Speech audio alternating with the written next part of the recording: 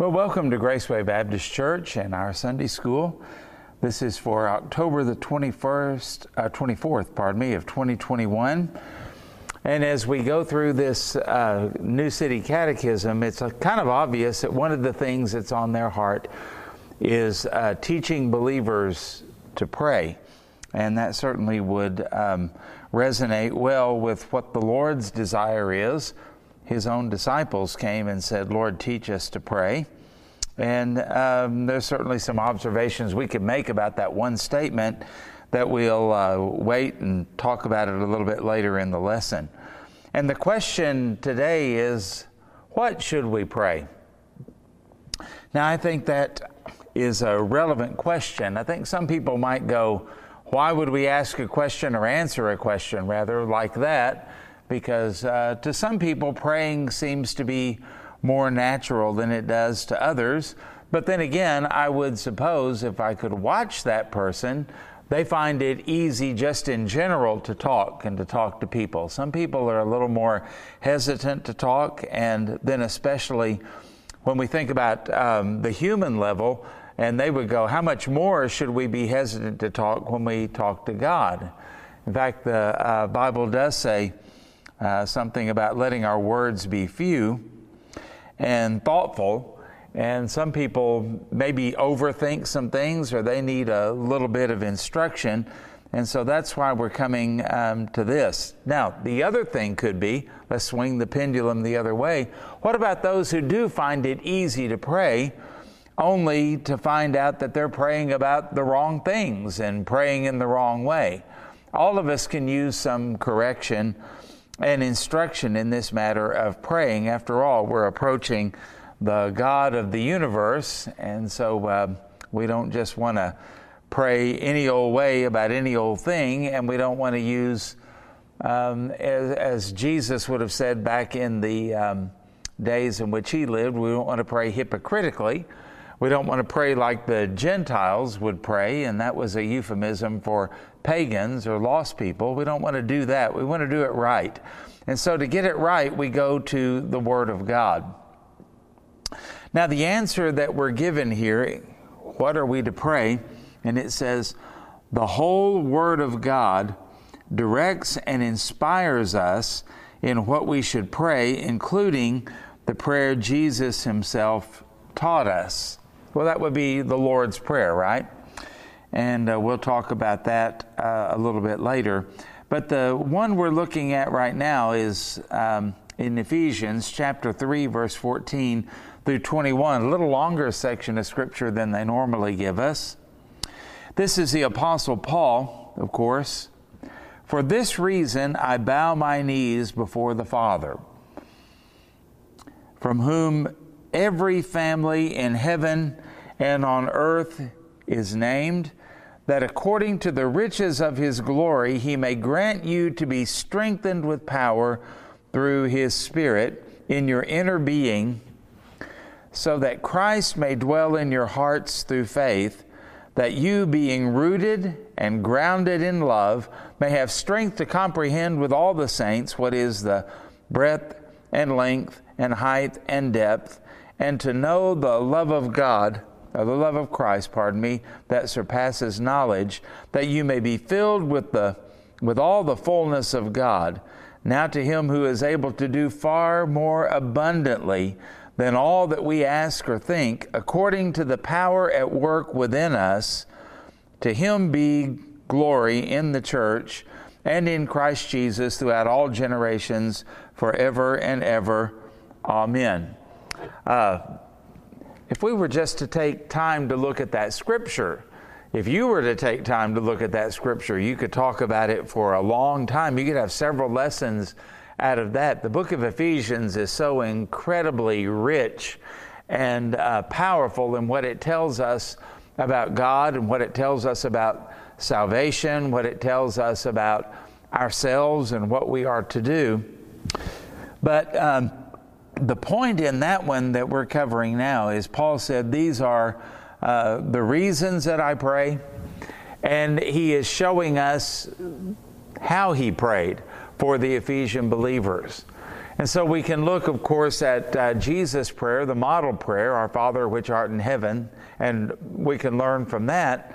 But we also, because this prayer is inspired by the Holy Spirit, we get a little insight into how one of the greatest Christians to ever live, the Apostle Paul, how he prayed and what the subject of his prayer might have been. Now, as we look at this prayer that Paul prayed in Ephesians, think about this. Whenever we pray, what are we to pray? How are we to pray? And what does it look like? And the first thing that comes to mind is just the word reverence. Sometimes I think we have gotten the idea that God is just such a close friend and almost like He's a peer to us. And that would be wrong. There's only one God, and He's not us, and we're not Him. And the fact that we can have fellowship with Him and even speak to Him, that says more about Him, His mercy, love, grace, sending His Son to be the sacrifice for our sins, and then raising Him from the dead so that He can be our great high priest and our mediator between God the Father and sinful man. That says a whole lot more about God than it does us. Now, to be sure, the fact that we have to have a sacrifice in order to pray and have to have a high priest in order to pray, that does say something about us. It speaks of the depths of our sin and depravity, but it also speaks much more about His love and about His grace to be able to do that and to provide that for sinners like us. Praise His name for that. So he says, for this reason I bow my knees before the Father. And he talks about the glory and the power and the wonder of God Himself. Because, well, think about this. The posture is not really the issue. I know he says, I bow my knee, and that's a fine way to do it. But the posture, you find different postures of prayer in the Bible.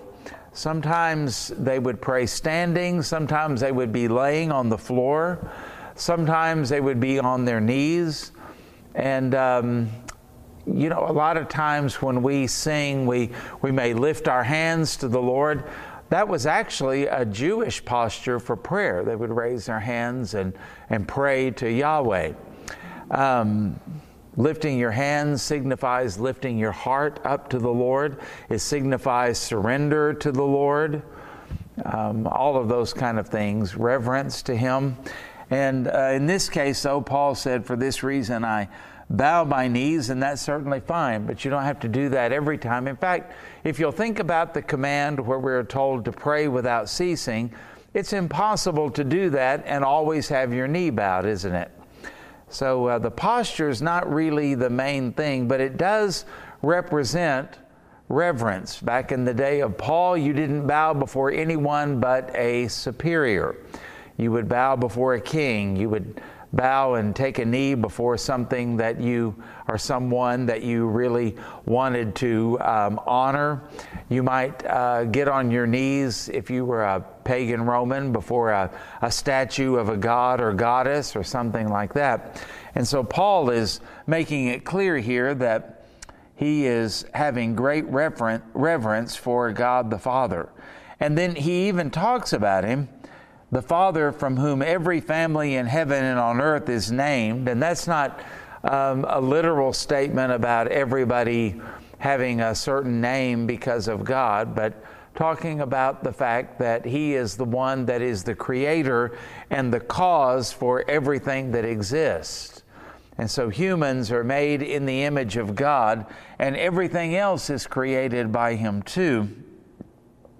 And so there's a sense creatively, where we all belong to God.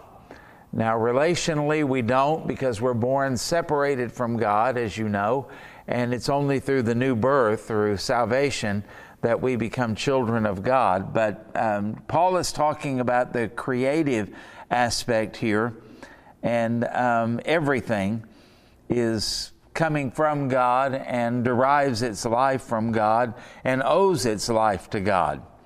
Now, that means that everybody on the earth ought to be giving glory to God, and everything else does. The heavens declare the glory of God and all of that. And what in the world is our problem when God has blessed us so much above the animals and the plants, and we ought to be praising Him as well. But Paul seems to also be telling us that what you believe about God is what really matters.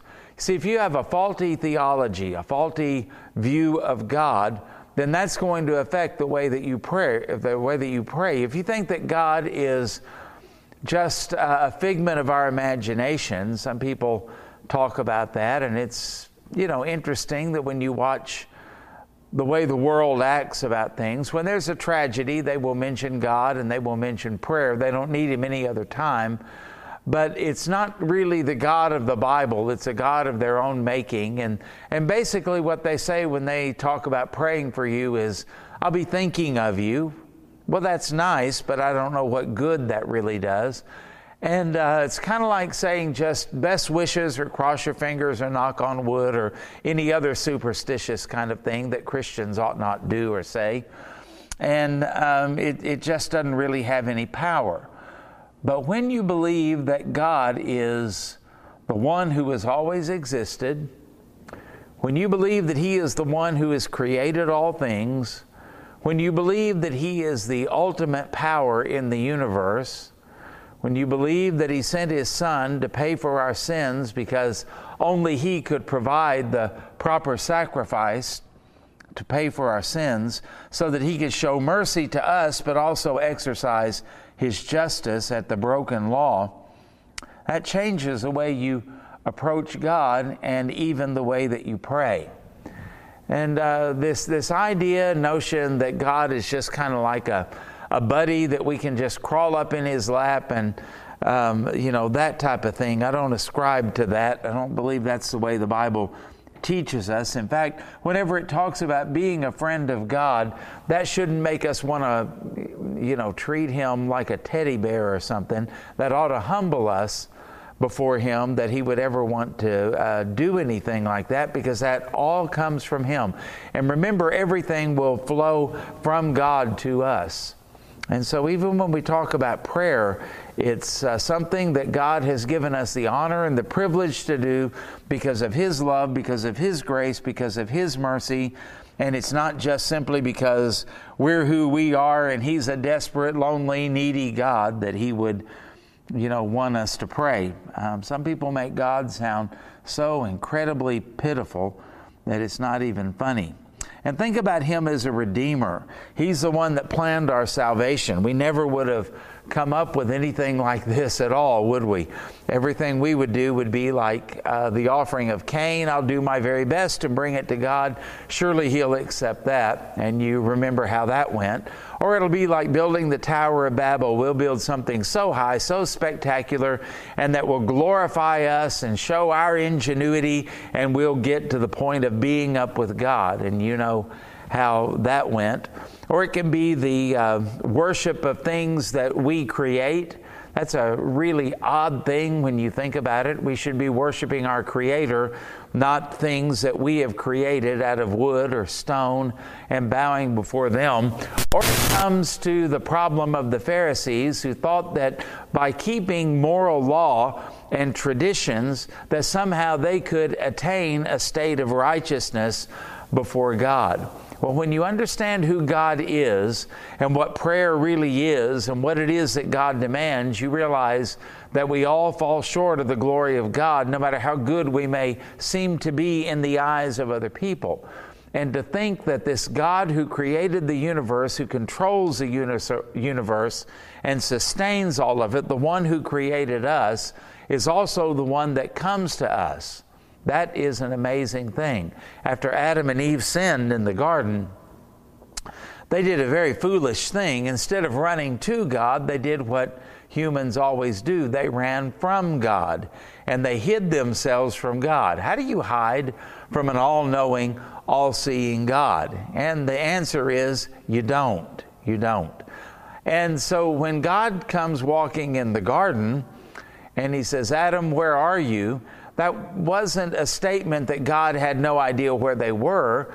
That was more designed to get Adam to fess up, as we say. I'm over here. Well, why are you over there? I hid because I was afraid of you. Have you eaten from the fruit of the tree that I have forbidden you to eat from? And God, of course, already knew that. And Adam had to admit what he had done. And that reminds us that when we think about God and His greatness and His power, Christian, don't ever run from your Father, but run to Him.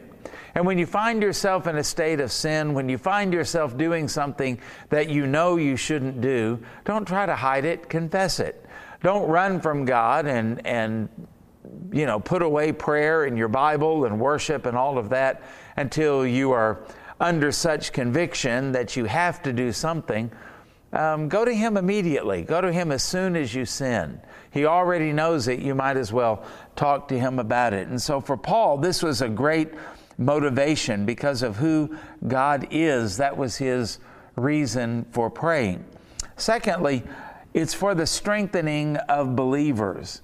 What should we pray for? The strengthening of other believers.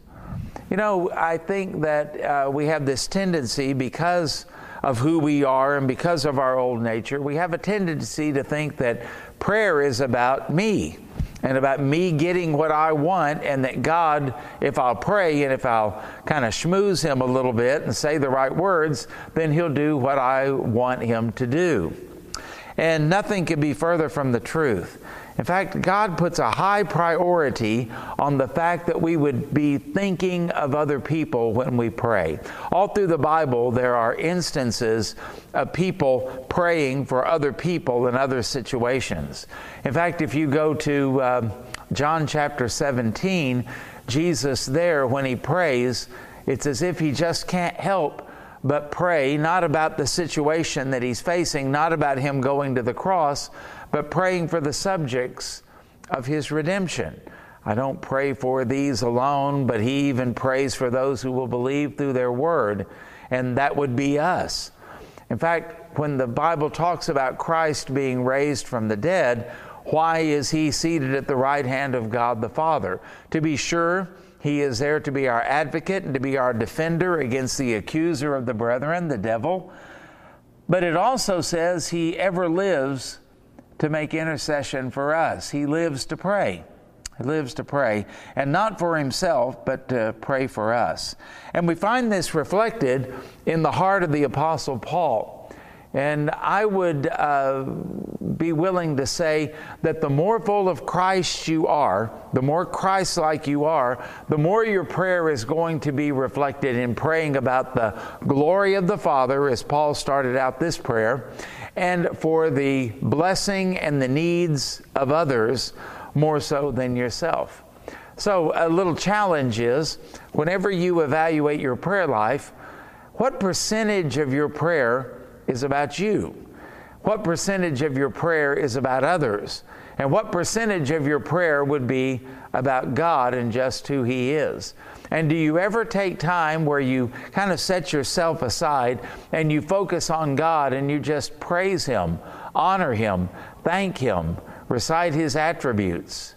There's nothing wrong with that. That's a glorious thing to do, and it's very good for us as well. And how often do you set aside your own needs for the purpose of praying for somebody else? There's a lot of people suffering. And we sometimes, in the midst of our trials, we tend to think that maybe we're the only ones and we're suffering greater burdens than anyone else. I mean, Job, step aside, I've got these problems. And I think instinctively we know that's not true. But there's something about pain and suffering and trials and storms that cause us to become very selfish, right? And we forget about all of the people who have suffered worse than we do. Mama always used to say, didn't she, that if you'll look around, you'll find somebody who's worse off than you are. And sometimes we may find that hard to believe, especially when trouble seems to pile up. But if you look around, you'll find that Mama was right. In fact, it's biblical because the Apostle Peter tells us in his first epistle that the sufferings in this world are common to us, right? That the sufferings we experience are common to man. And so we need to remember that, and we can always find other people who need our prayer. And sometimes I'm convinced God allows us to go through certain things so that it opens our eyes to the sufferings of other people. I've watched, and sometimes I've seen people that are somewhat insensitive get a diagnosis of cancer and then go through the rigors of chemotherapy, and just watching, you know how terrible that is and how hard that is. Now they have a new compassion. Whenever they hear someone has cancer, they're one of the first ones to go to them or to pray for them, to minister to them, because they know what it's like. They've walked a mile in his shoes, in other words. And I think sometimes God allows us to go through things and to feel things. Sometimes it's for discipline. Sometimes it's punitive. But I think a lot of times it is because we need our eyes opened to the sufferings of others. I think one of the sins of American Christians is we very rarely think about or pray for persecuted believers. Why? Because we don't really experience it to the degree that they do. To think that there are people, while we whine about the little things that trip us up and bother us and cause us to be unfaithful, there are people like you that are in prison, and they can't see their family, they can't take care of their family, they're being beaten and tortured in some cases, and the temptation is to, of course, deny their faith and do whatever the authorities want them to do or say, and all the while, they have a wife who's at home trying to take care of children, and they have a church that, who else is being raided or imprisoned or martyred for their faith? I mean, think about all of the things that they have to handle, and we forget to pray for them. That's why the book of Hebrews says we're to remember those who are in chains. Well, I hope we never have to go through that in order to actually remember that. But it would be fair, I guess, if something like that happened to us, because sometimes the only way we really get it is to go through it. And so I want you to think about the things that you've been through. And you can probably name some things that a person never ought to go through, and you would never wish to go through. But could you turn that around and say, Lord, I'm not the only one that has gone through this. I'm not the only one that's been divorced. And I know the pain and the horror of an unfaithful spouse. And I know what it does to the children. I know what it does emotionally and spiritually and all of these things. Maybe if you've been through something like that, you ought to have more compassion, and you ought to be able to pray better for someone who's going through it and have your eyes open to all of that. And maybe if you've been to church and you've ever sat by yourself and been lonely and wondered why people didn't help me, instead of condemning the whole church and forsaking the church, maybe that's a time to say, I'm going to make sure that that never happens again, and to pray for lonely people and to keep your eye out for new people and people that don't quite fit in. I mean, somebody's got to minister to the weird people too, right? Just a joke. And we need to have our eyes open, and we need to be able to help them. And I think Paul could pray for this in the way that he did, because he knew what it was like to be a new convert, to not really know anything. He had to spend 3 years in the desert. Remember, the book of Galatians tells us that was his seminary training. And before that, all he knew was the Old Testament law, and he didn't fully understand how it pointed to Christ and pointed to grace. And so he had to learn.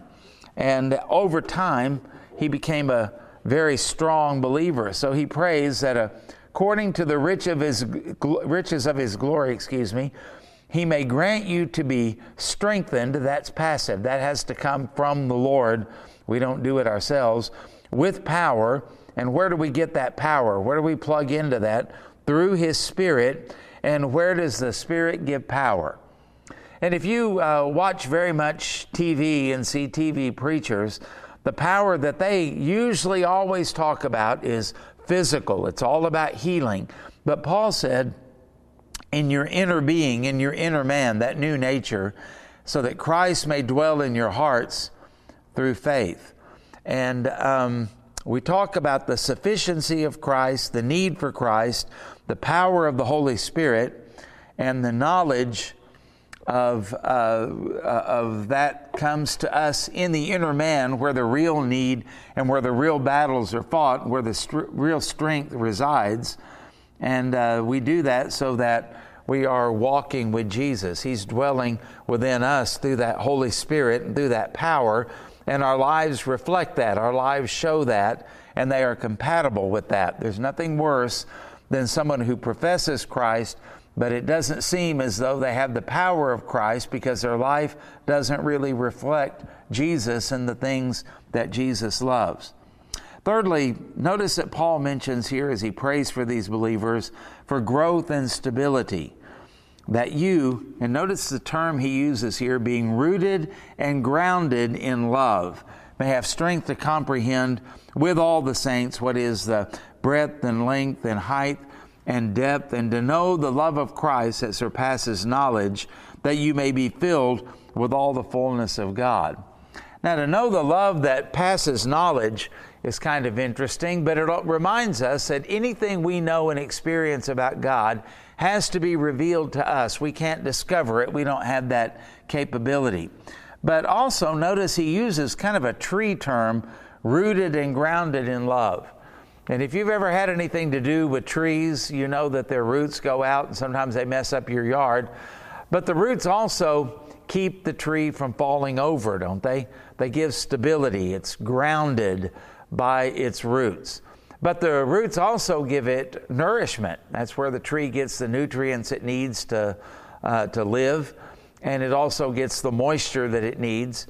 And so rooted and grounded, you can see the imagery there of what Paul is saying. He's wanting these people to have stability so that they're not tossed about by every wind and wave of doctrine or blown around by their circumstances. The groundedness of the roots is what the tree it uses to withstand the storms that may come from time to time. And he also wants them to be well fed. Some people think that, well, I go to church to get fed. And I hope you do get fed when you come to church.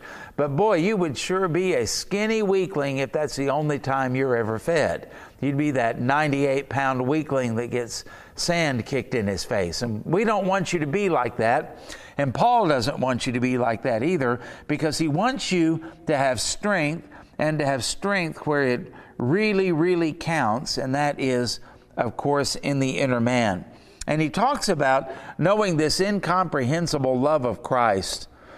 And that is something that is really precious, because when we talk about it, God's love, how wide is God's love? Well, it's wide enough for anyone, anywhere, at any time, right? We see that as the gospel goes throughout all the world. But also, it talks about His length. How long is it? Well, it's an everlasting love. It's an eternal love. And once you enter into the love of Christ through salvation, you'll never be cast out. God be for us, who can be against us? What can separate us from the love of Christ? Remember that in Romans chapter 8. It talks about His height. How high is it? It's from God all the way in eternity past, as He chose you in grace before the foundation of the world. And how deep does it go? Well, it reached down to this depraved, dead sinner, made him alive, and brought me into the love of Christ.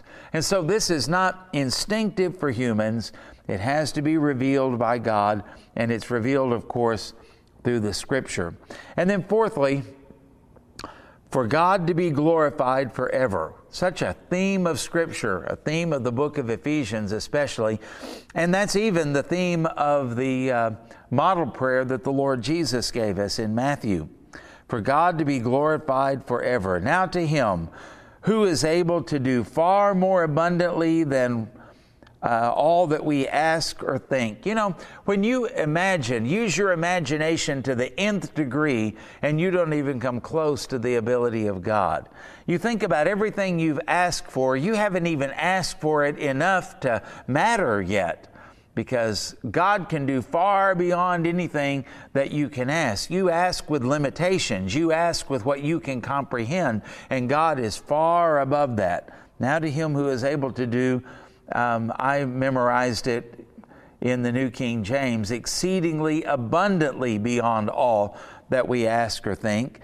And then he says, according to the power at work within us. What's the power at work within us?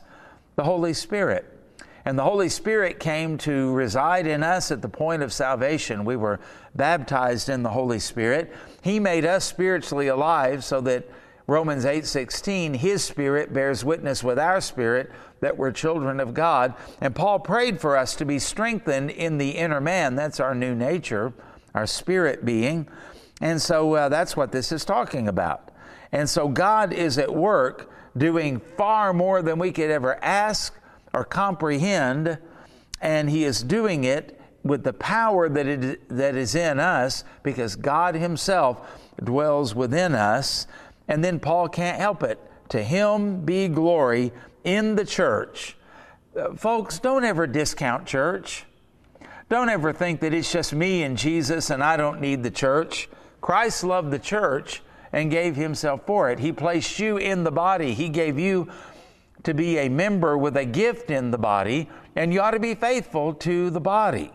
And church is important. And notice that this passage says that Christ receives His glory in the church. There's just something about a group of worshipers coming together in the power of the Holy Spirit, singing His praise, praying to Him, hearing His word, responding to that word, building up one another. Hey, don't rob us by your absence. Don't rob us of the blessing of being around you, because as God works in you, God wants that to spread to us. And so you help me and I'll help you, and we'll help one another as we go along our way. And how long do we do this? And he says throughout all generations. It's an intergenerational thing. I can't live off of grandma's faith, and neither can you. I can't live off of my mom and dad's faith, and neither can you. It's got to be a fresh supply, kind of like the manna in the Old Testament. They were to pick it up every single day and not store it up, except for the Sabbath, of course. And you and I need to remember that as well. We need a fresh supply of the power of God, and we need that for all generations. And how long? Forever and ever. Amen, he says. This is going to be something that goes on and on and on, because the glory of Christ is going to be something that we are going to participate in even when we get to heaven for an eternity. And so when prayer is not answered the way that we want, it's not because of God's inability. Well, I prayed this, and I guess God just couldn't pull it off. It's not like asking for the Christmas gift that your parents can't afford. It's never the case. We have a wise, loving God who answers things according to His will, and He answers it according to His plan and according to His timing. So that prayer, maybe it'll be answered later on. Maybe it'll be answered after you die. Who knows? But it's not because of His inability. And He does what He does through His power that is in us. God's presence is with us, and we never lack the power to do anything that He wants us to do. And He does it so that He can bring glory in the church throughout all generations. And so our generation, we can be blessed, of course, by the Word of God. But aren't we also blessed when we read about people like Martin Luther and John Calvin? Aren't we blessed when we read about the Wesleys and when we read about the Moody's and people like that? There's something about the various generations from the time when the church was established and empowered by the Holy Spirit in Acts chapter 2, and we hear about believers and the martyrs, and we hear about faithful evangelists and preachers, and then even just regular people, moms and dads and children and others who honored the Lord Jesus Christ throughout history and were sold out to Him, and the impact that they're still making today. God wants to do that, not just in past generations, not just for the William Tyndalls and the John Knoxes and those kind of people in history, but He wants to use us to bring glory to His name for future generations until the Lord comes. Now, what if the Lord doesn't come for 500 years? How will our church and how will our lives be seen? As people that were more passionate about eating, more passionate about football games, more passionate about whatever, politics, than we were about Christ? Or could we shine as a bright light in this generation, and then long after we're gone, could we shine as a bright light that encourages other generations who may have it far worse than we do? And as you think about our student ministry and Isaac and Jenny, and as you think about our children's ministry and all that are involved in that, and our nursery ministry and Bethany and her work back there that we appreciate so much, I want you to think about it not as, well, it's just one of those things you have to do, but we're the real church. No, we're not. No, we're not. They're involved in it too. And it's our job to pray for them and raise them up in the nurture and admonition of the Lord, because those teenagers that you see, that you may not think much of, they may be the ones that actually do suffer the real persecution and maybe even martyrdom here in the United States of America. And we have the chance to pour into them and pray into them the things that they are going to need later on. And this would be a good prayer to pray for them. So you get it? We have a purpose and a reason for where we are, and it's bigger than us. It goes through all generations and all the way into eternity. And if we really understood that, we wouldn't have to beg anybody to ever pray.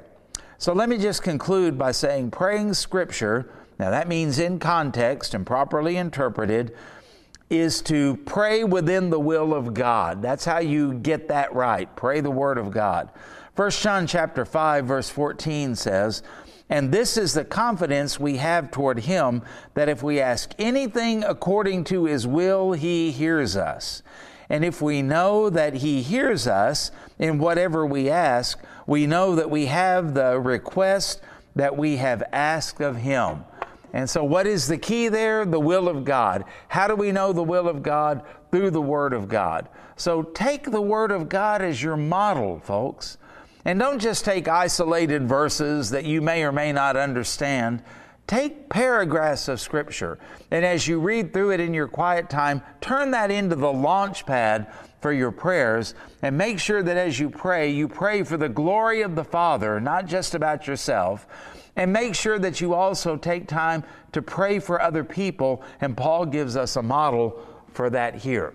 So, God bless you as you pray. My prayer has been for some time now that God would raise up intercessors, prayer warriors, like never before in our church. And I pray that you will be indeed one of those. Thank you for your time.